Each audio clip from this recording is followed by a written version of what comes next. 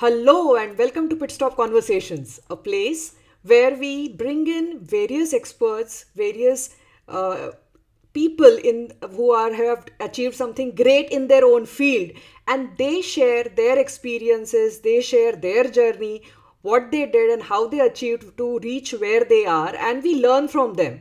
So, this podcast is emphasizing on learning from people who are our guests on the podcast. So, my guest today is somebody who is a social entrepreneur.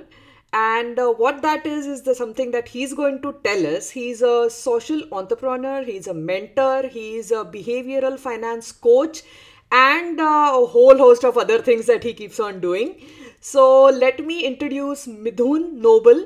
Welcome, Midhun. Thank you so much for joining me today. And it's a great pleasure to have you on our show today. So, we would like to begin with first asking you what exactly do you mean by social entrepreneurship? Thank you, Vishaka. Thank you for that lovely introduction.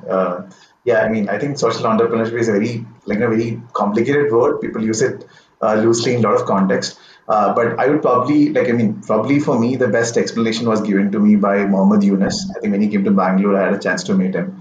So he said that a charity dollar has only one life, right? But a social dollar has multiple lives. As you're creating some value and then you're creating some profit, which is again reinvested to create more value to the society. And to be honest, like every business does create some impact, right? At the end of the day, it's solving some problem in you, and that's the reason why you're paying some value for it. But when you look at social enterprises, they are probably solving an area which probably was neglected by the mainstream business community, probably due to the fact that it may not be that as profitable as the other one. I mean, we are yet to find $1 billion social enterprise, to be honest, right? But at the same time, if you look at edtech, like you say, Byju's is solving an like a huge problem in the education space. So you can call that a social enterprise somewhere, yes, right? But again, like for example, in Indian context, what you say is like there has been a shift from the charity model, like what NGOs has been doing for a longer time. There have been like small startups and businesses which started coming into that space, started solving that problem with a lot of little bit of technology, a bit of capital, and a bit of saying that if I am offering you the service, I also find a means to be paid for it, right? It may not be charging them, saying like exorbitant fees or keeping my profit margins at 60, 70 percentage. I might keep a small operational profit or what you call as a social impact capital for myself. I might generate more returns, but at the end of the day, I'm like investing that money back into the community, right? And to improve the quality of whatever that space is. Yeah. Okay, okay. So basically, it is entrepreneurship. You are doing something for the community and it is based on social service. But it is not being done for free, Yeah. right?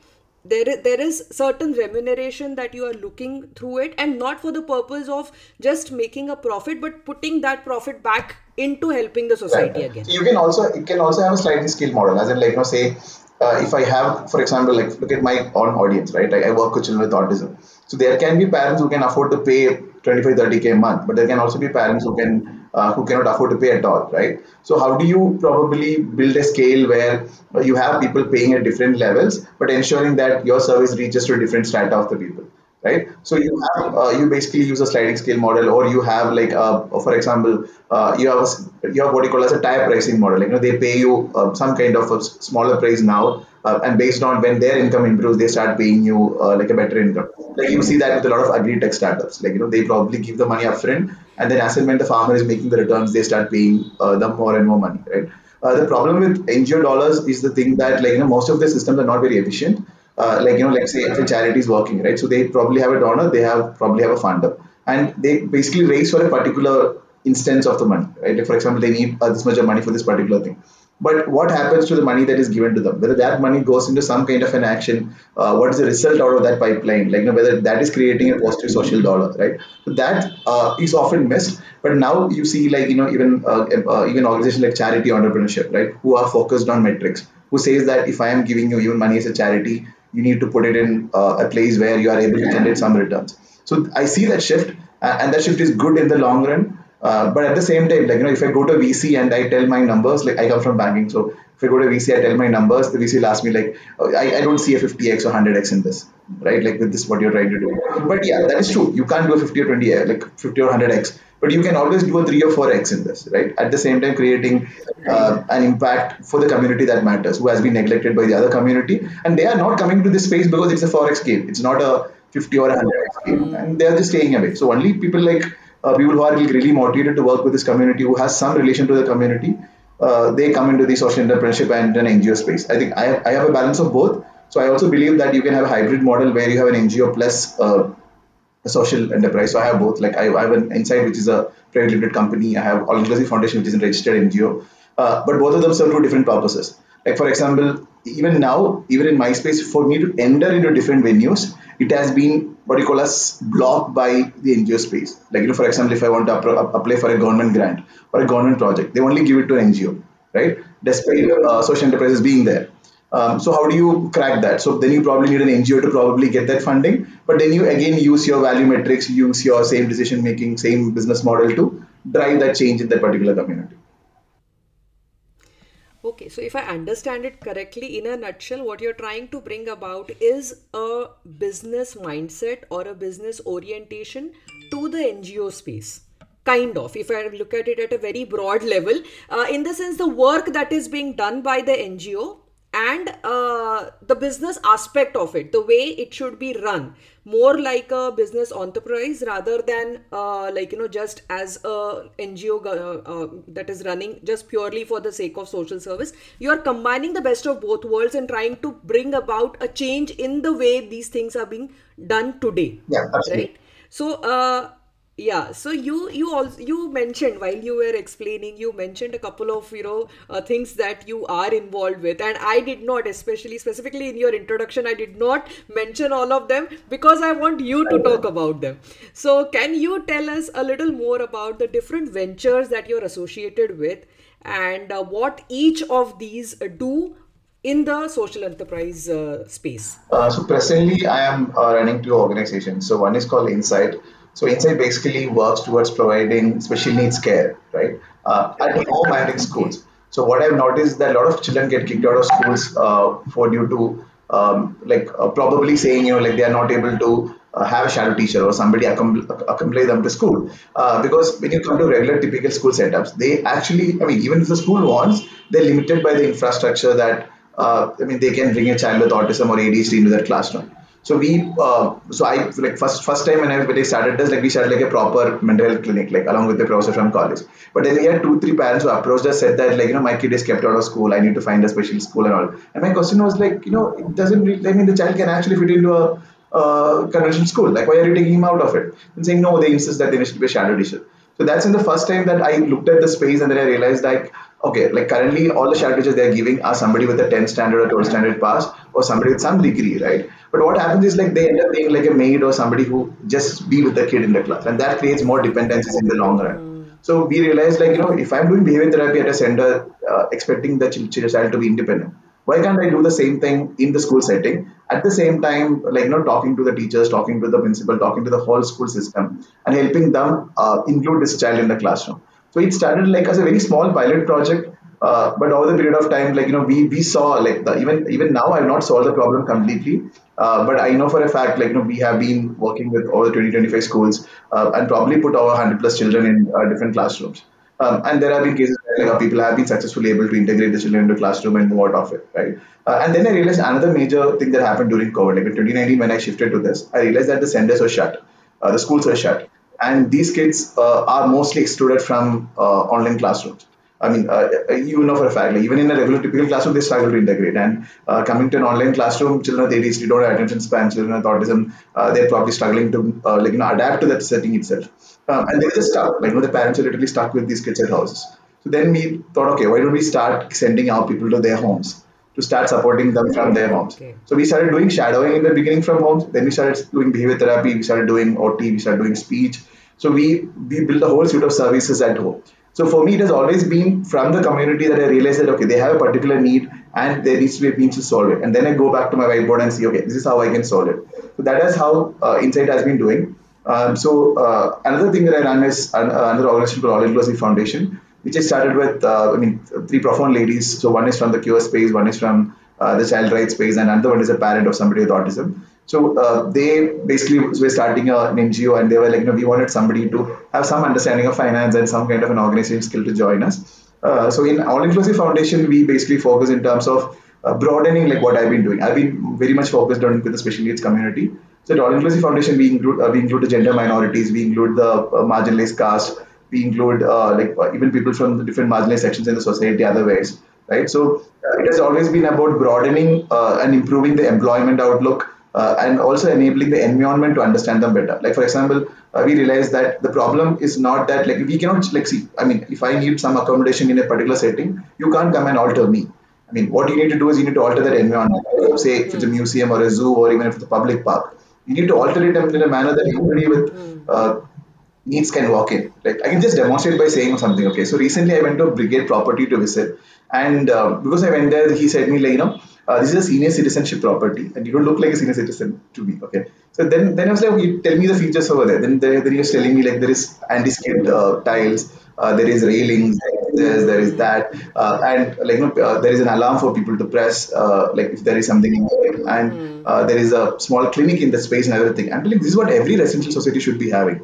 It is not saying this is a senior care facility, care housing space or something. Even if at my age, I would prefer some place where I know that I am safe and I have all these things to prevent me from falling or getting help when I need it. So why don't you build everything for them? Like why don't you build everything for this community instead of trying to just doing it for like say okay these guys want minimum scope of this, so we'll only build the minimum. Go for building everything with an inclusion in mindset, right? Another example I can probably make out of this is like say in banks. So when we make any banking documents, like if you go to people with disabilities always struggle in filling any forms, not just disability, people who have like limited like I mean what do you call as language capacity. Like say somebody knows only English, they don't know Hindi, right? They walk into a bank, most probably they're going to struggle to fill any of the forms.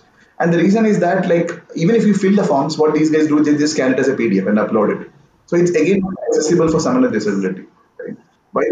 And these guys spend like time, like n number of times making you correct your grammar. Like I used to work in a bank, so they used to make like n number of times make you correct the grammar, this thing, spelling, everything in a letter. Instead of that, why don't you make UDL documents? Why don't you make documents which have universal design language space, right? So that it's accessible for everyone. So that is the kind of shift that we are trying to push using All Inclusive Foundation. So yeah, so these are the two things that I mean, like there are other things in the pipeline, but I think like I will let it be over there. Okay, but that's so awesome. You are actually looking at the problems that exist, and we all see them in front of us. It's not that these are not something that are invisible to people, but you choose to do something about it, and that's so fantastic. That's really creditable. I mean, kudos to you for that, honestly. So, in Insight, what you're looking at is supporting all those children who are having special needs, and many schools like in fact what I have observed is even schools who claim to be inclusive schools do not have the kind of necessary support or infrastructure in place to support these people and support their needs, special needs that they require in terms of getting an education. So providing them with that kind of support is something that is really wonderful.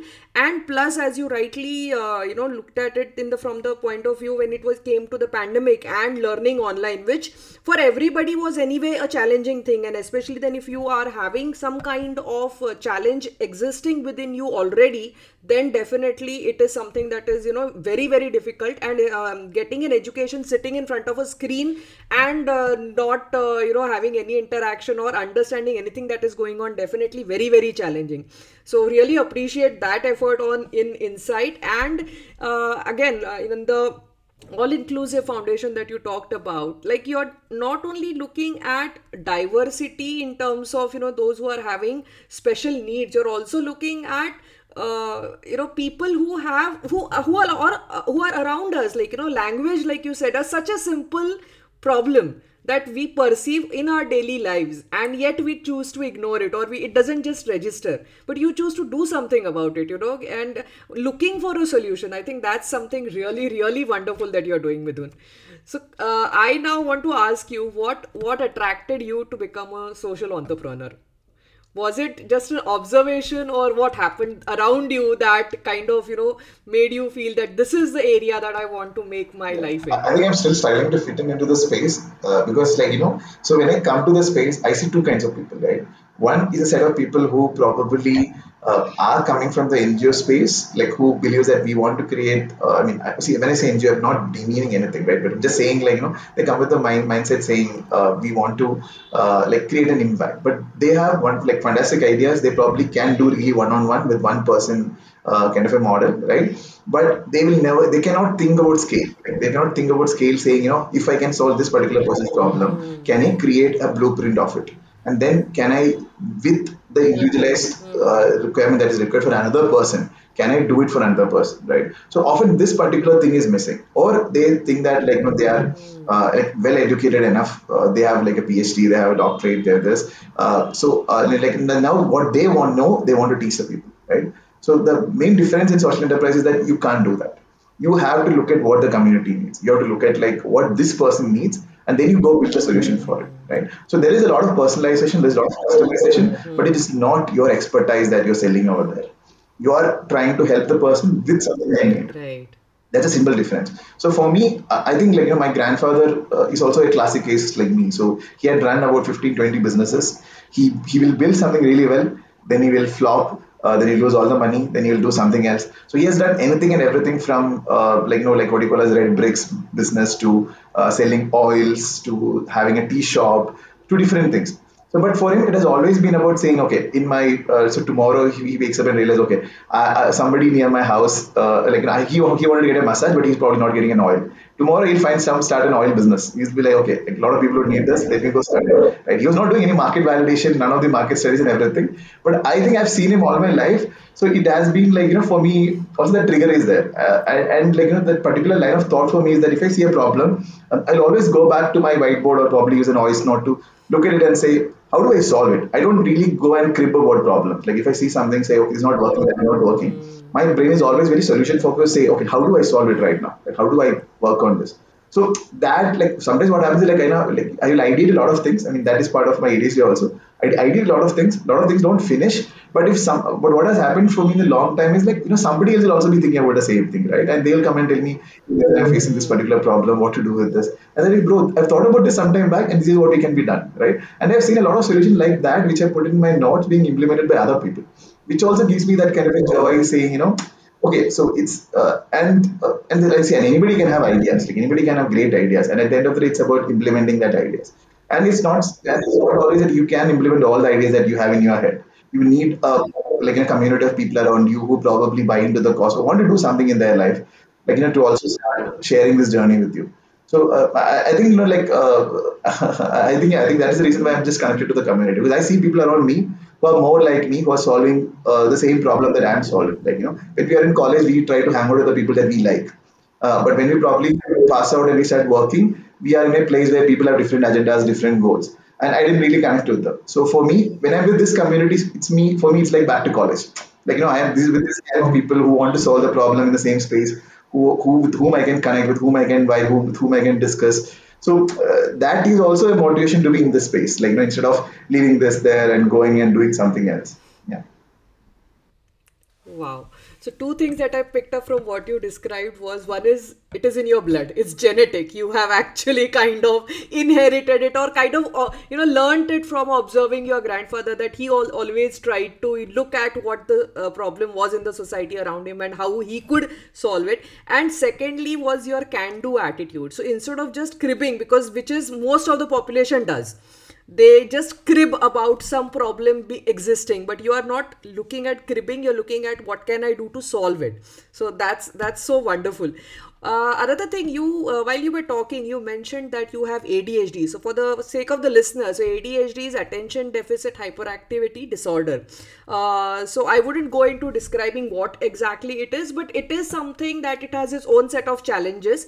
So but with Midhun, what I have observed you, and what I have learned from your posts and all, is that you use it as a strength. So I want to know now is like, how are you using your ADHD as a strength? And then what kind of challenges also does it present for you? Okay, yeah. I mean, it's a very tricky question. Like, I think I would still say I'm still figuring it out, like, as part of my journey, right? So for me, I think, like, I didn't get a diagnosis, or I didn't probably go for, like, seeing a psychologist. Like, again, it was seen as something like a taboo kind of a thing, right? So the maximum I've gone to is a school counselor who said that I'm a juvenile delinquent. Okay. Uh, okay. Because and today also I just went to my college to see my PhD gate. So she was also telling me, like, you are the most naughtiest person that we have seen in a college. Like. So I think that image has always been that, sorry, if you are someone who's hyperactive, you're not somebody who can focus in the class. You're someone who's probably struggling to fit in. You are a naughty person, right? So that naughtiness is often masked because I was good at studies. I was good at sports. I was good at organizing stuff. Like, so those ways I had always masked it. Like, I was not. So in school I was more of a oppositional figure. Like, I had what you call as most ADHD kids have a problem with behaviors. Like, they probably tend to resist a lot. And they struggle to keep silent when they should be silent. Like, the tendency is to always question back. Like, that what you call that buffer is not there. So you go from 0 to 5. So you'll be like, what stupid thing are you teaching in the class, right? That literally will come to my head, and I will say it. Most people won't. I mean, I'm sure that everybody around me is thinking the same thing, right? And I remember, like, I was almost sleeping in a class, and the teacher called me and asked, like, why are you sleeping in the class? And I said, it's boring. Like, what you're teaching is boring, and I will sleep, right? Uh, yeah. So, Wow. I mean, I was not thinking through it. Like, it's sometimes difficult as a person, but I think over a period of time, and like with what you call as meditation and all those things, I've gained control over my senses, and I will always process. So I think two good things that somebody has told me is that initially when I realized I have ADHD, I started using it as a crutch to say this happens. Okay, that's because I have ADHD. Like, I forgot this ADHD. I still do tell people that. I still do, but now I see it as a vulnerability that I tell people that I have this problem. Like, I forget meetings. I forget probably like, that if I have a long schedule, I might get burned out in the middle of it, and then I just cancel the whole day. Right? But probably the other people might feel, okay, I mean, why did he just cancel me out of it? Right? But I probably can't, like, take that person. But I just tell them that, today I can't, I'm not in headspace to do it. I don't try to cover it now anymore. But I've seen over a period of time that, somebody taught me this saying. There is another person with ADHD who was like my coach. So he taught me this saying, so just look at it like from the hunter-gatherer theory, like hunter-farmer theory. Like, if you're aware of the ADHD space, then you would know it. So basically, they said humans started as hunters, and I mean, they were always, like, looking for the next skill. And the other times they were just let it be, like, whatever happened, let me be whatever it is. And they were always driven by responses, like, they wanted to, and they were always prompt with solving something, and they were always trying to make a plan to catch something, right? Basically, what ADHD person does. And when we shifted to a farmer agrarian community, people started having more organization skills. People started not requiring this kind of an impulsivity, this kind of a skill set to be surviving in that. So that's why you would see a lot of athletes and a lot of people who are from from the entrepreneurship community with ADHD. It's also considered as a what you call as a entrepreneurship gene. If you have ADHD, you are most likely to do something for your own than working for somebody else, because you build that whole flexibility around it. So for me, when you look at it from the strength point of view, what I've noticed is that you are, like, for example, if 10 of us are sitting in a group from college and discussing on a particular project, right? Everybody will be seeing how to go this project step by step, right? I would already see how this project would be at the end of it and what would be the result of it, and then I work backwards. So I mean, this I've like later read that this is like an ADHD thing, that people do have the thing of that they see the solutions and then they try to tend it work backwards. That has always helped. And even when I was in bank, I used to see that, like, people will just sit and crib about a particular system or not try to solve it, and I will just try to, okay, let me work from this end to that end. So that solution focused approach, I think it comes from that ADHD part of mine. Another thing I noticed is that, like, I have that hyper focus states, which is again very debated kind of a thing in ADHD space. But I know for a fact, like, I can go into that space where I have that 1 or 2 hours where I can produce close to 6 or 8 hours that another person can.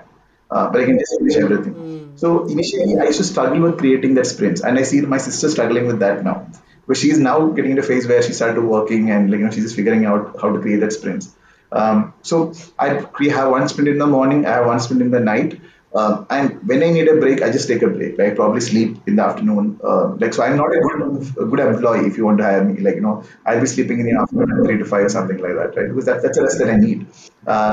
And then I realized that if you have your dopamines higher, so I started going for a morning walk and an evening walk, so that my neurotransmitters are on the higher side when I go for that focus state. Then start doing brain dumping, so that if before I do any activity, I'll probably do 15 minutes of brain dumping where I write it down, and then it's that activity. So that way I know I'm reaching towards it.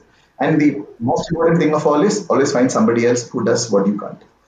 So I think I discussed with you like last time when we had a conversation. So any organization that I have people with whom we who are like very and the opposite of me, who are very organized, who does everything by schedule, who does my work. So having a what you call as a personal secretary or a personal assistant is not only what you can rich CEO or somebody can afford. It's something anybody can have, like, even if it's a college intern or whatever it is. So I initially started having a college intern for that. Now I have a full-time person for it. They basically schedule my day. They basically schedule I hate attending so many calls. So even all my calls, I probably take a screenshot, forward it to her. I mean, I hope any of my customers who are listening to this.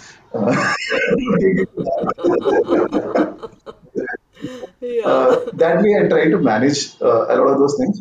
But at the same time, there's a lot of empathy also. It's I think ADHD gives you a lot of empathy also, because you are constantly having a rush of emotions.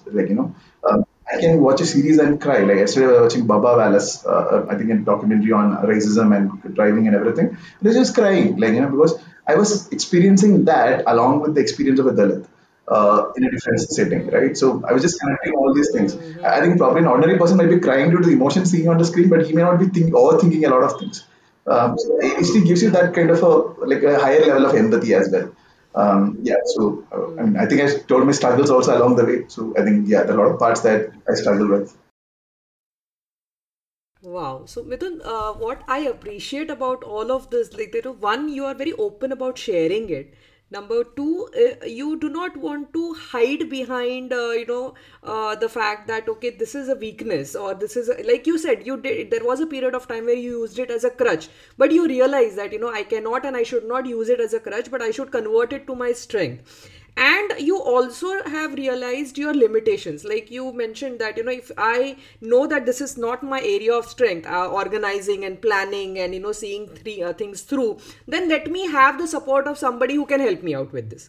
So it's so wonderful to realize that, but I'm sure it must not have been an overnight journey. It must have taken you years of struggle, years of, experimenting, and actually and especially in a country like ours where the awareness, like in the beginning you mentioned that you were labeled as naughty. So the fact that you had something like ADHD went unnoticed, or it did not really catch the attention, and you did not get the kind of specific support that you should have got had people realized it at an earlier age, right? So and that happens so often.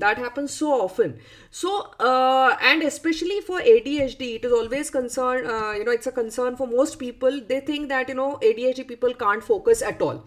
However, now if I look at your journey, so you have completed your graduation, you have done an MBA, and now you're doing your PhD. And academics is something that requires hyper level of focus. So, although part of it you have answered in the last question where you said I create those hyper focused, sprints. But can you a little bit elaborate on this also? Like, how is it that you are now managing yourself in the field of academics, which is very, very attention focused, and which is very, very, it demands a lot from a person, and which is a challenge for a person with I ADHD. think I jumped into PhD too soon, by the way. So I'm still struggling with my PhD part of it. Because, see, I'm still struggling with a lot of parts in PhD. Like, you probably need to submit things on time. You have RSC meeting happening every 3 months. So I'm just struggling with a lot of systems in that space. But like for me, it's always been the confidence that yeah, the hope like I'll finish this. Like 2 years, 3 years, 4 years is not my concern. I'm not driven by saying I want to be the number one in this. Right. So I think a lot of this comes from a very basic experience that I had in school, where I got kicked out of the school. To be honest, I was just dismissed from the school in 11th, right? So Okay. and they said and then I thought and my dad is a father is a policeman, right?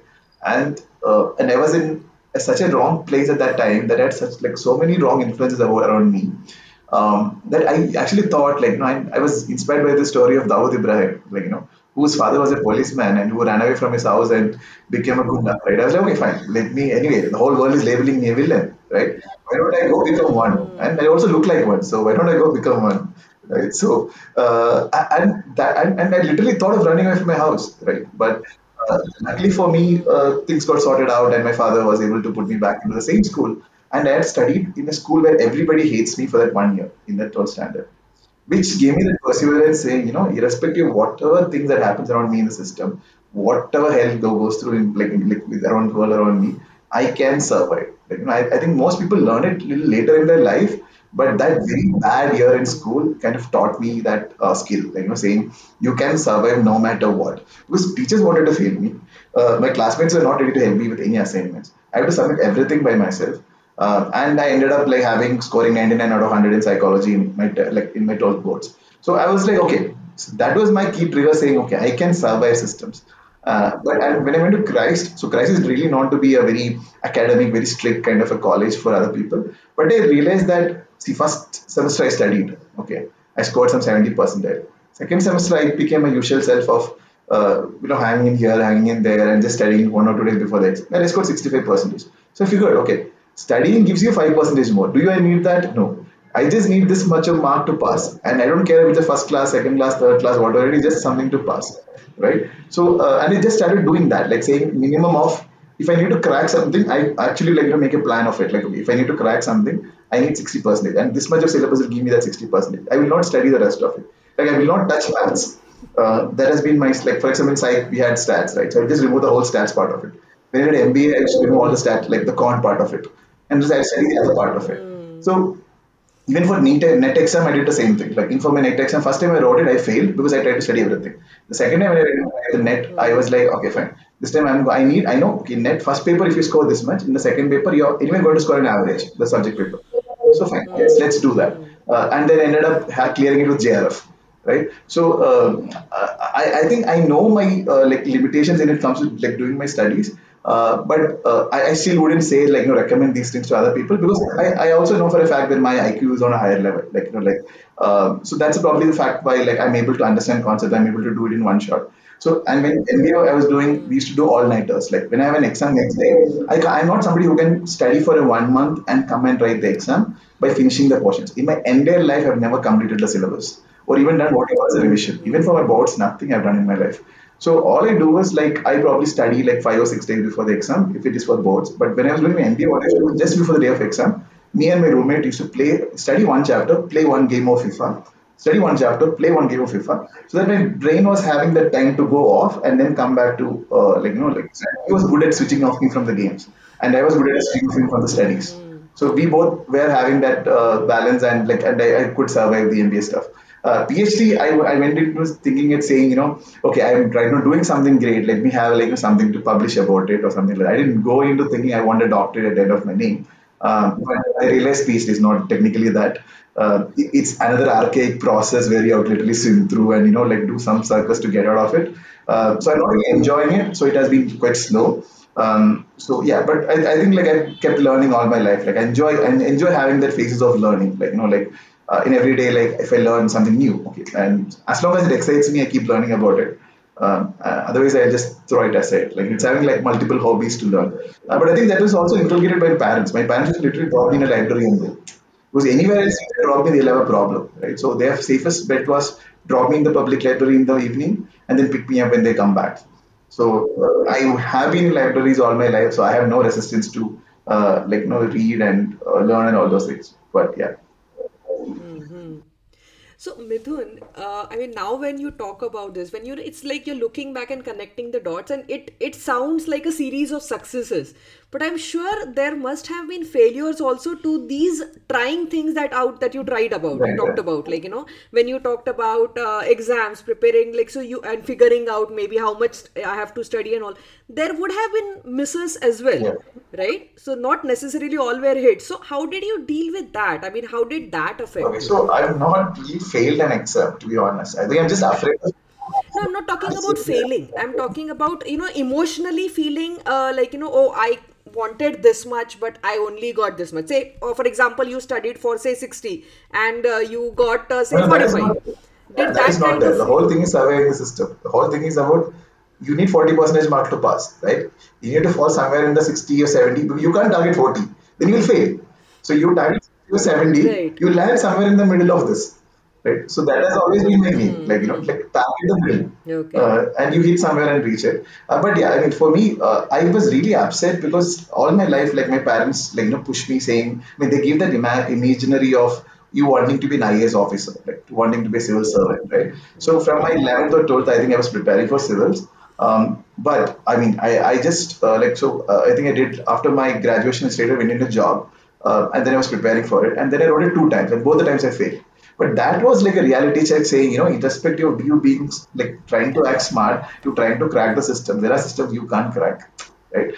Because IAS Okay. requires like a 1 year persistent study, and you need to really go in depth in subjects, and you can't pick and choose. Like I hated geography, and I never touched geography. But without geography, you can't probably write a prelims properly, right? So those are places where I have realized my limitations also, saying, I cannot go and crack that. Like I cannot do CAT. Like for example, like for MBA entrance exams was happening, I wrote CAT. I failed miserably because I have my math skills are poor. So I just failed miserably over there. I mean, but my for me is like like probably I'm just bad at looking at my failures and worrying over it too much. That I will just go. I'll just try to find out. Okay, what is the next option for me? Let me go to a market, right? Let me okay, chuck IAS. I have enough of government working experience. Let me go do something else in my life. So I've not really like sat and cried over my failures as such. It has always been about saying, okay, how do I move on from this? How do I move on from that? Yeah, but I think, and when I was in class, I struggled because you see, when you're working with a group, they always see you as a burden. Okay, uh, they feel they are carrying you around, like though you might have given the inputs and everything, but you are not doing any work. You are there. But I mean, I would always thank my classmates for being accommodative of me and helping me out for a lot of things. So there used to be a guy in my class I was bad at one finance paper and I knew I want to flunk. So he literally used to write the answer sheet and then he used to just show it to me for me to copy in the exam. And he'll wait for me to finish that paper Okay. to write his next sheet. Right? So there have been people like that who have helped me crack the system also. I wouldn't say that I did everything because of my merit or because of what I did, but also because I had people around me who took me by their side and have been what you call as inclusive about me in their teams, who has also been able to put me like where I am. Yeah, yeah. Okay. So a lot of it was your own initiative, number one. It was also you looking at the brighter part of it that, okay, if this does not work out, it's probably not my cup of tea. I need to look at something else where I can bring in my strength, right? And third, of course, a support system of friends or somebody who were, they realize that this is what you require as a push up or as a backup, and then they helped you with that, right? Now you just mentioned, Mithun, that finance was something that you were weak in, and yet in all your social posts I find you really advocating financial literacy, especially from a very young age. So what is that, and why do you really very so strongly insist upon teaching young children from a very young age what financial literacy, what finance is all about, or how to handle money? Why do you do that? What is it about? So, I mean, remember the crutch conversation we had, right? So, when I was in school, I started struggling with maths. Okay. But I was actually good at maths. But I thought I was struggling with maths because when you reach ninth standard or what you call us that particular age, they make you write steps, right? I could always think, I mean, I'm very good at mental maths, but I'm very bad at writing that steps to go from or solve for X or solve for Y, which are like not logical things for me, right? And I'm very really glad I never had to use Pythagoras theorem in my life after college school. But so Nobody uses Pythagoras theorem ever right. again So in I life. yeah. So but that was like my crutch. So I was always afraid of maths. Like like even I will not even try to like I said, my first elimination criteria would be maths. Let maths get out of my picture, right? Okay. So when I did my psych also, like I should just take the stats part out of it. Not I even didn't attempt to study it. And when I went to MBA also, what was happening was like in MBA you have like different like finance has a different level of finance. It's not it's accounts. You have what you call as stock market finance. You have a lot of and I didn't have an aptitude to learn. Like I was least bothered what I'm teaching in the class because in my head, what I'm thinking, I'm going to finish this. I'm going to work in a design company. I'm probably going to work in that space or in a branding company where I can implement my solution. I'm not thinking of finance as a career. But unfortunately for me, I ended up cracking a government exam. and then ended up working in a PS public sector bank, right? But I literally cried. I literally cried in the first year of my work, saying, I have no idea what they are saying here, right? I don't know what to do. But then I had but I was really good at like always finding out mentors in the right place. So I found a mentor at that place so who helped me understanding, okay, saying, okay, he understood these are my skills, these are the things. So he said, like, look at finance like saying, uh, if you have to solve your own puzzle about it, how will you go about solving it? I think that kind of redirected to me into thinking about money in a different manner, saying, okay, if I have X money, well, I'll put X money here, I'll put X money there. I'll probably borrow this to buy this asset, or I'll probably do this. So when I started solving it for myself, it made a lot of sense, and I understood that this is not as complicated as people look at. I used to even struggle saying which was debit side and which is the credit side, right? So even though I like you say I'm like probably good at finances when it comes to that part of it. When it comes to my company finances, I'm still a little clueless. Like I sometimes go to my child account and tell ask stupid things. But that is part of it. You cannot know everything in this space. Like finance is. But what I realized is that like at least in my house there has always been an open discussion about money. Like my parents always will say we're going to buy this asset, we're going to buy that, or we are in this much of debt. And we had a noise in the house. Like we always had a noise to answer. And I always had enough pocket money because of all the incidents in my life that my mom always gave me enough pocket money saying, please don't ask other people and give me more trouble. They can have this money with you. Right? So having that money was also a fact that realizing that when you have money and when you know how to invest and when you know how to operate, it gives you what you call as a head run from your peers. Like if you are somebody who's starting investing at 16 or 17, you have 10 years by the time other people start thinking about money or starting investing. And by then you're building a discipline because finance is not an easy journey. Like you cannot start investing tomorrow and say, I'm going to be like, I'm going to make 10x in the next 1 year, right? You're going to make loss. And when you make loss, you probably start panicking, you start realizing that you're not good for it or whatever it is. And then you probably just move out of that thing. But what you need is that persistence thing. It's like, failing and succeeding until you figure out this is your finance, this is your investment thesis, this is how you want to work. But that is for you to look at money from an young age. Right? And another thing I noticed about people with me is like the wrong image of money that parents put you in, right? Even my parents, for that fact, they'll always say that being rich, that guy became rich because he did some illegal activity, he did something like that, right? Being rich is always looked down upon, right? And why do you need so much of money, right? If I have so much of money, I can create so much more impact. Like, that's my answer to it. So you don't need to look at money saying I'm going to put it everything in a bank account or like lying over there or whatever it is. You can use it to drive more impact in your life, or you can retire early. Like why do somebody plan to work till 60? I probably want to retire by 45 and then see what I want to do with my life, right? But to do that, you need to really be smart about managing your finances, and that is the only one key skill needed in your life.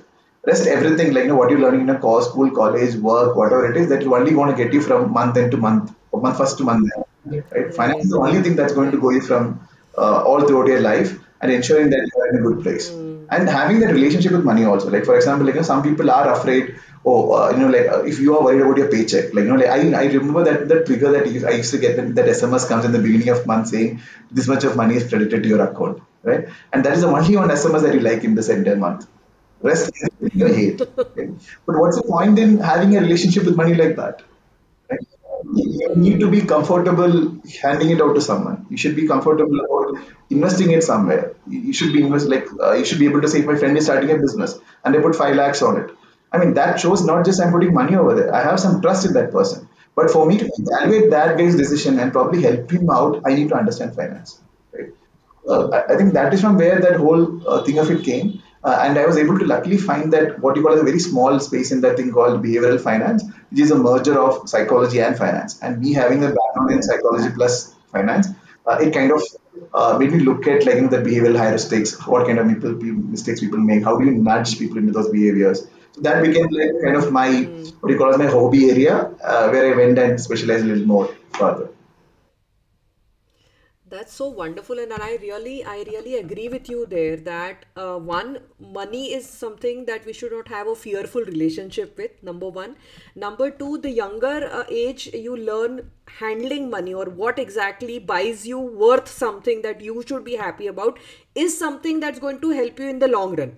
throughout your life. It's, as you rightly said, it's not from paycheck to paycheck, but how are you going to create that level of finance where you are comfortable and you are able to do what you want without really being fearful all the time, like what if my money runs out, right? So I think that's a great insight, and that's a great learning also, like, that finance is something that you need not necessarily be having a degree into it, or you started, like you said, you started with your own thinking, where is my money going, where is my money coming in from, and where is my money being spent, and learning and beginning from there.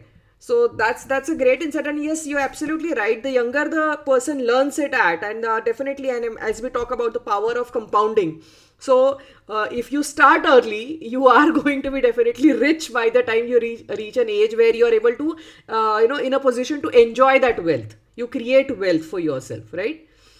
Okay. Now you have also mentioned, like, so a part of it, of course, comes from the area where you like to explore new things. But you have mentioned in your social post, again, I'm relying a lot on your social posts because I enjoy reading them. So my listeners also will keep on thinking that why is she mentioning his posts? So these are the LinkedIn posts that I'm talking about.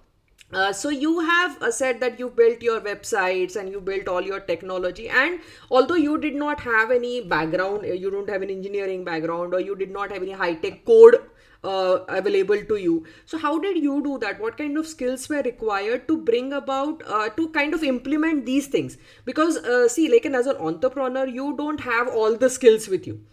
You need to have people, and what if you don't have, such expertise available to you? You said, let me try it on my own.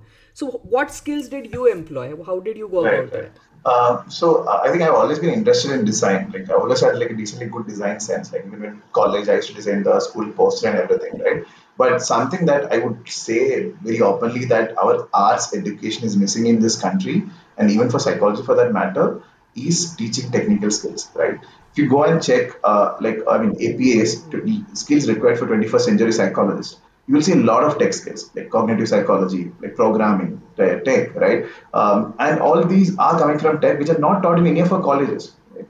And that is a what you call as like what you call a crippling factor that the art students always have in terms of competing with somebody from a science or a tech background. Like for example, IIT Bombay has a cognitive science, I think, masters.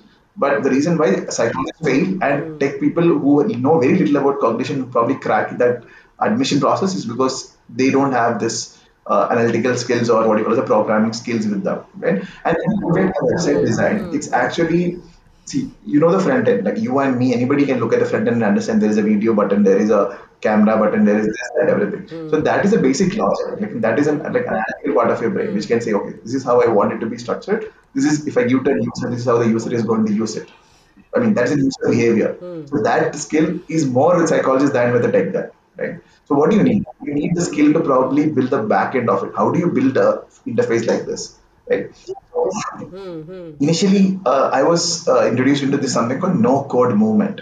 So it's it's very popular around the world where they say that tech shouldn't be limited to just people with like who have skill to code. It should be accessible to anybody and anyone who can build a solution, right? And then I started learning about different no code solution. So one of the most popular ones that everybody knows is called Wix. So people start making some website in Wix, right? Yes. And when I started my company, I actually wasted 1.5 lakhs in paying a vendor who built me a WordPress site, which was really bad. Like like I couldn't even use it for my regular usage.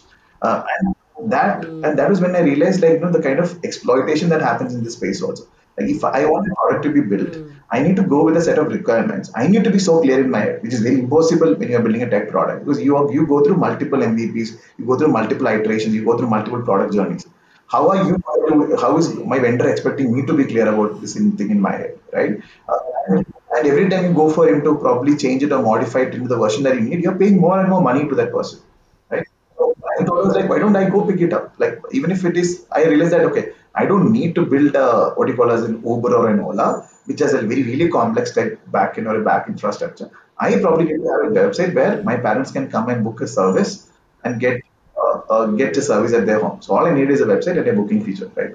So then I first started this. Then I started learning this thing called WordPress. So I learned what that other guy was doing for 1.5 lakhs. I figured I could do it in learn it in like 1 week and do it. So I learned the WordPress part of it. Wow. Then now I'm using this thing called Webflow. So Webflow has a little more. It's just drag and drop interface. If you have some understanding of saying, this is how the design should look like. You have any number of templates from where you can copy the elements.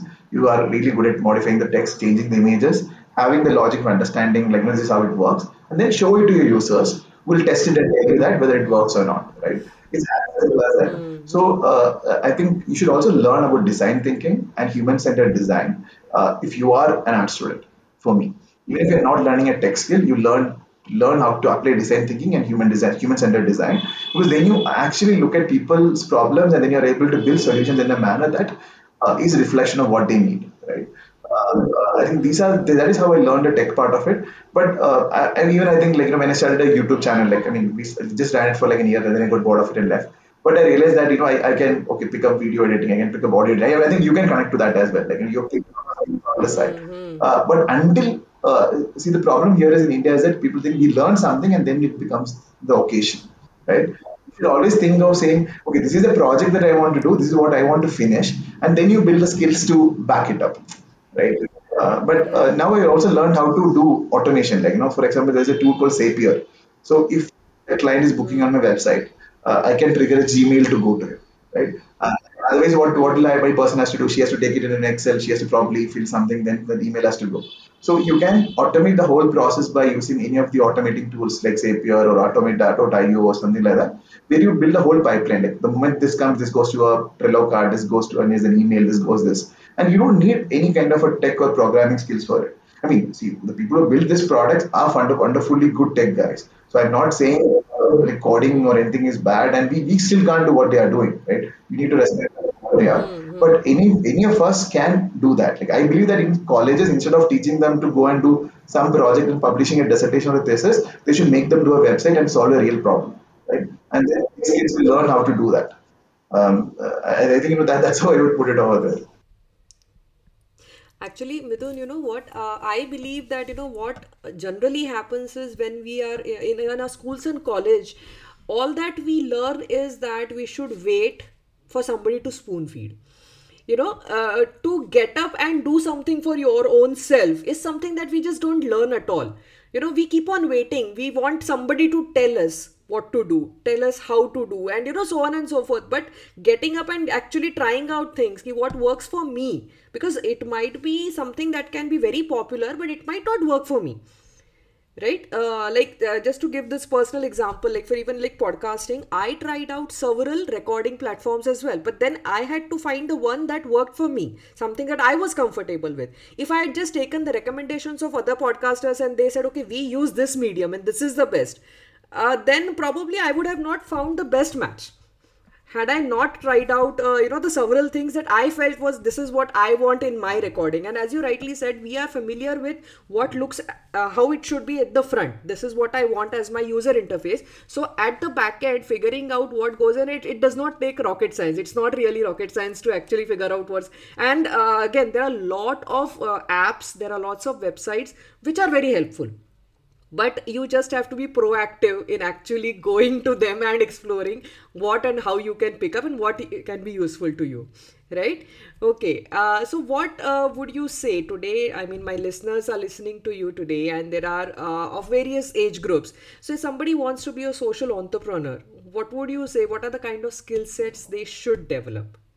Or what are the kind of aptitudes or personalities that are very essential to be in this Right. space? I do have a mentoring space in this where I mentor a few social entrepreneurs. So something I keep telling people is that, like, this is something that somebody figured out like about me when I was doing a session, that I'm solving for the problems that I am going to face. Like, for example, me building something on autism or ADHD is something that I have experienced, right? Or me right now wanting to build something in senior care or trying to solve that space is probably something where I see my parents and then I see what problem they're going to face and I'm building the solution for it. So having that personal connect, and it's like you cannot simply say, like, I think I had this, I was saying this to you, saying, I cannot do real estate tomorrow just because it'll make me a tremendous number of money, right? You can. I mean, there's nothing wrong in it. Or if I see something really exciting, saying, okay, if I start giving, debit cards or credit cards to college students, this is again a financial impact product. but I may not do it because I may not really connect in depth with it, right? So, my like they give me a scoring card by saying if you get any idea for that matter and you want to start something, right? So the basic request to that is you might have multiple ideas to chase, but you probably have one lifetime to do it. And unlike unless you are like an Ambani where you can just start like business like left, right, and center, you are probably restricted to doing one or two ideas. So you choose that one or two ideas which really makes a lot of meaning to you, like which has a lot of meaning to you. And then the second thing is that not having meaning to you doesn't mean it's a problem that it has a meaning for everyone. Like having a pet spa, right? Like for example, it might your dog might need it, your dog might enjoy it, but not everybody might be ready to pay for it because it may not be their primary need or secondary need. So also figuring out and going and talking to the community with the same kind of problems, understanding their issues. That is the second phase of it, where you learn how to empathize with them. Like so, having that empathy is a key skill in when it comes to becoming a social entrepreneur. And the third thing is that once you get that feedback from the community, right, you trying to build solutions that are destined to fail. Right. So having that thing that saying, wait, whatever I'm going to start today may not work tomorrow, like no, or may not work with the audience, and then they will come back and do something. But if you think I built the perfect product, and then you go to the audience, and then they say, okay, this is not really working. This is not how it works. Any product for that matter will take 3 to 4 years of iteration to be like a good thing in this space. I mean, I have a lot of my friends who are in assistive tech products, who are building robotic hands, who are building sensory feedback devices, who are building devices for the blind, right? But I see all of them failing with their customers. And some of them take it really to heart, saying, all my PhD, all my thesis, all my studies, like I believe this would work, but market is just rejecting it. That may be the truth. So having that acceptance to failure is also high, right? And another thing is that if you are looking to fundraise as a social entrepreneur, that's a huge challenge. And for me, when I started the Insight, I've always been very ethical about money. So I have never really asked, like I've gone and pitched to different VCs, and they all like some of them like the idea, but when they tell me that this is the scale, this is the thing, this is the kind of thing that they're expecting, I probably back out of it, right? Because I know for a fact I can't deliver that to them. And even now, when I'm probably looking for funds, I will only look at the amount of money that can propel my business from X to A. I will not try to do like a startup where I will probably take 10x of the money with me and then do it. To be honest, that is a good way to do it because if you can raise money and then you have money in your back end, then you can try multiple things and fail. Like so, nothing wrong about it. But be ethical about if you are ethical about your business, be ethical about the money that you are bringing into the business also. So that is something because most people I've seen is that they struggle when they see a lot of money in their business, and because they don't know what to do with the money, right? And that often leads them to failure. Another thing is that always see you're solving one problem for your user. Tomorrow, like I said, I solved it for the school, and then I realized that they have the problem in home, right? So when you are in the social enterprise space, don't try to look at the growth metrics. Like it's not having a million customers or a billion customers.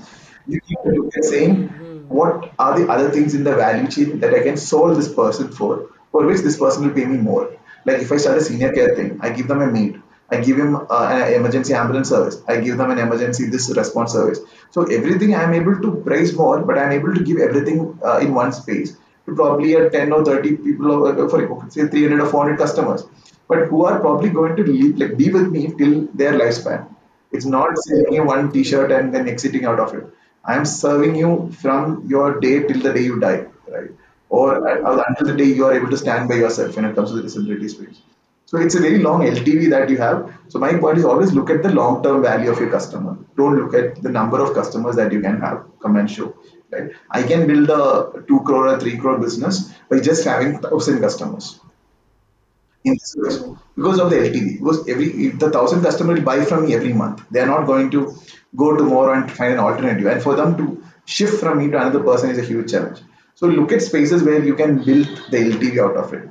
Like that's why if somebody comes and say I'll sell T-shirts or bags or this thing for these kids to make them feel empowered and all. I said like they buy it once, they will not buy it from you tomorrow. So it may not be a long-lasting idea. It's a good business, but not a social enterprise, right? Another thing is figuring out how to reinvest the dollars.